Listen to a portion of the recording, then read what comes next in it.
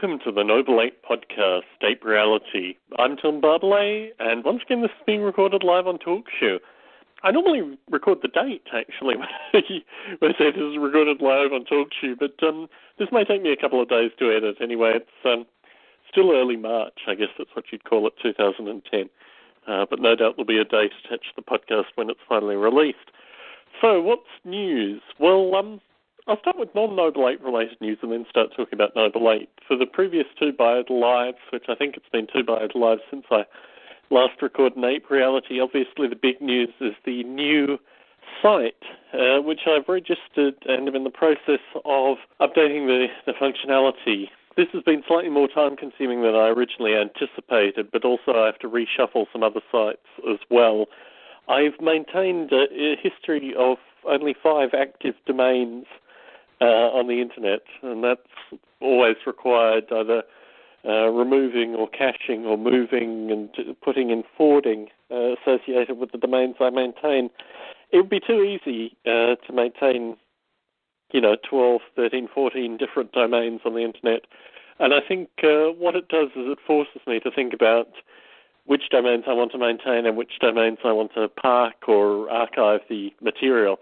So in this regard, creating the new domain has required me to park and archive other domains, and the domain in this case is the I Am Darwin domain.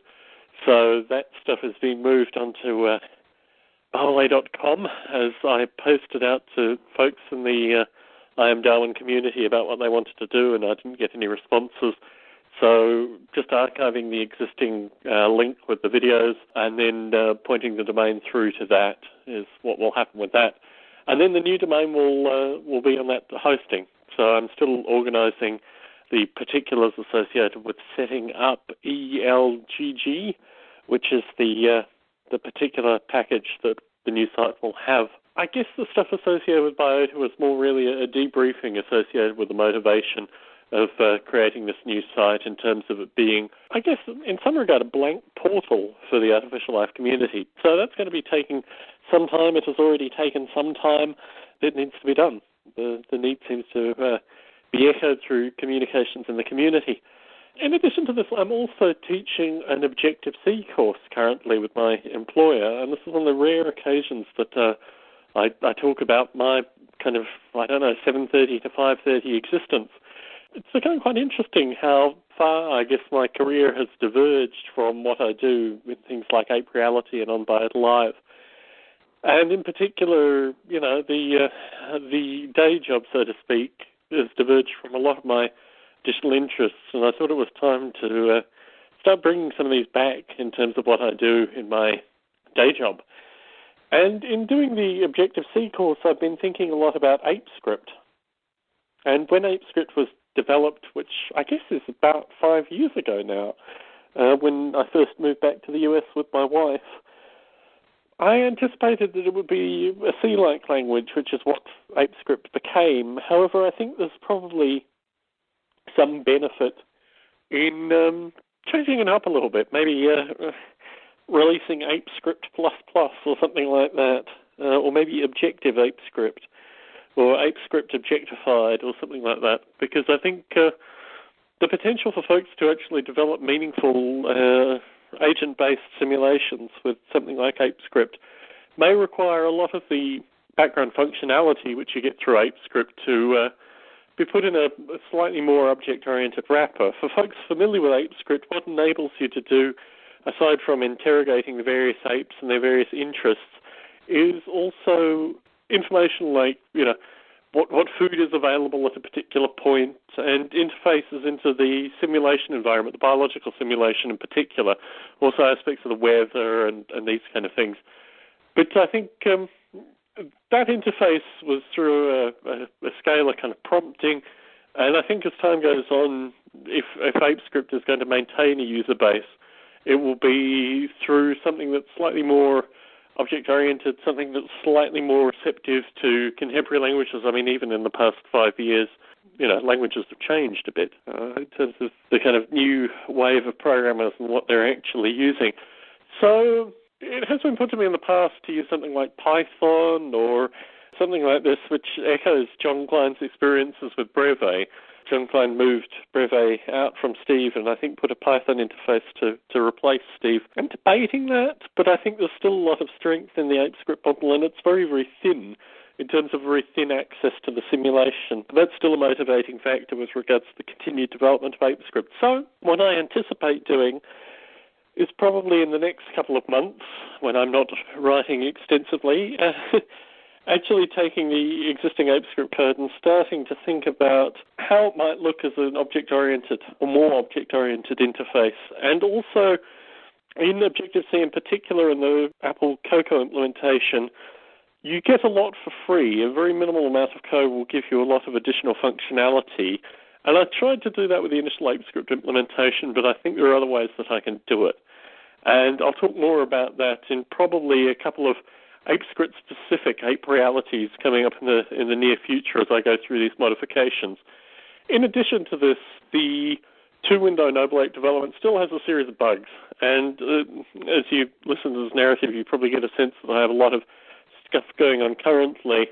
And I kind of periodically come back to the two-window implementation and write fixes for more of the bugs that I'm seeing. But what you have to appreciate with the Noble Ape simulation is the four-window interface, which is the interface that existed prior to what's gone back to the two-window interface, had probably about a year's worth of testing and implementation around it, and the two windows are only, well, they're relatively modern. I want to say less than 6 months in terms of actual interface. So I'm anticipating they'll find things just through general use. They haven't also been released formally. There's not been a two-window version of the simulation out yet, and I think that's something that I'm working towards. At the same time, I want the same kind of stability that existed with the four-window interface. I did move some Carbon code in to handle the open and save dialogues on the Mac, and I'm going to be doing similar modifications on Windows to get the Windows version up to speed. In terms of time frame, really my writing commitments and getting this new Artificial Life community site online seem to be my priorities currently, but it seems to be a common narrative in Ape Reality. I do like returning to Noble Ape development as something to kind of juxtapose whatever I'm working on in parallel.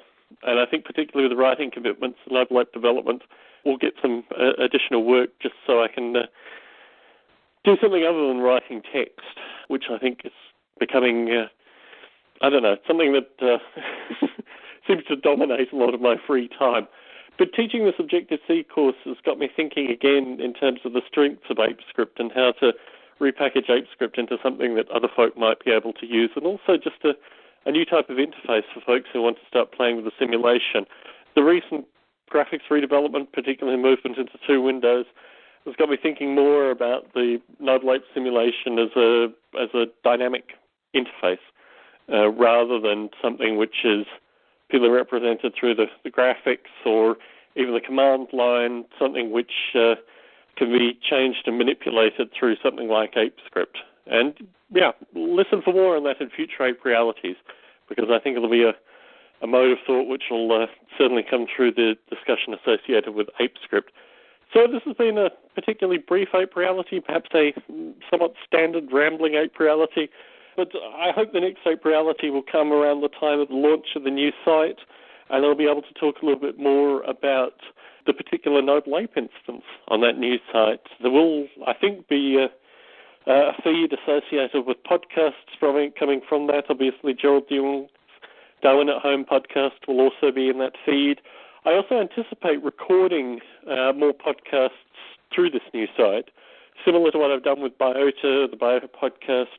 I anticipate that there'll be another podcast through this new site, probably a similar format that seems to be coming through all these mediums in terms of, well, in Ape Reality it's a shorter talking podcast, but my feeling is probably with the new site it'll be a similar hour and a half style format, multiple guest participants talking about their projects. And the thing that I really want to come through this new site is a sensible and actual means of collaboration, because that hasn't really been possible to date in kind of tool form. It's been possible in terms of, as I did with Larry Yeager's Polyworld, kind of downloading the source, doing the development, putting the stuff back together. But in terms of actively tracking and assisting with this kind of collaboration, my hope is that this new site will if not carry tools explicitly, at least give the kind of interfaces that will allow for this collaboration going into the future. It's an exciting project, but it's turning out to be a lot of work, as I'm sure you'll understand. And when it launches, things such as the kind of historical legacy, if nothing more, that these Ape Reality podcasts have captured may be applicable to folks who are exploring the site for the first time. So if you are listening to this podcast, as it's recorded now, coming through this new site, I'm still a bit hesitant to release the domain name or any additional information associated to that until it's at least in a beta stage. From the kind of beta stage, I'm more than happy to actually talk about the site. It does have a slightly catchy name, but all these things are defined after the fact in terms of whether or not the name will be picked up and utilised. My hope is just through the strength of the contributions and the positive energy that the artificial life community has given, biota historically and other things that I've been a part of, that this will come through this new site too. Tom Barbalet in Las Vegas, Nevada, signing out. Thank you very much for tuning into this Ape Reality. Look forward to you tuning into the next Ape Reality.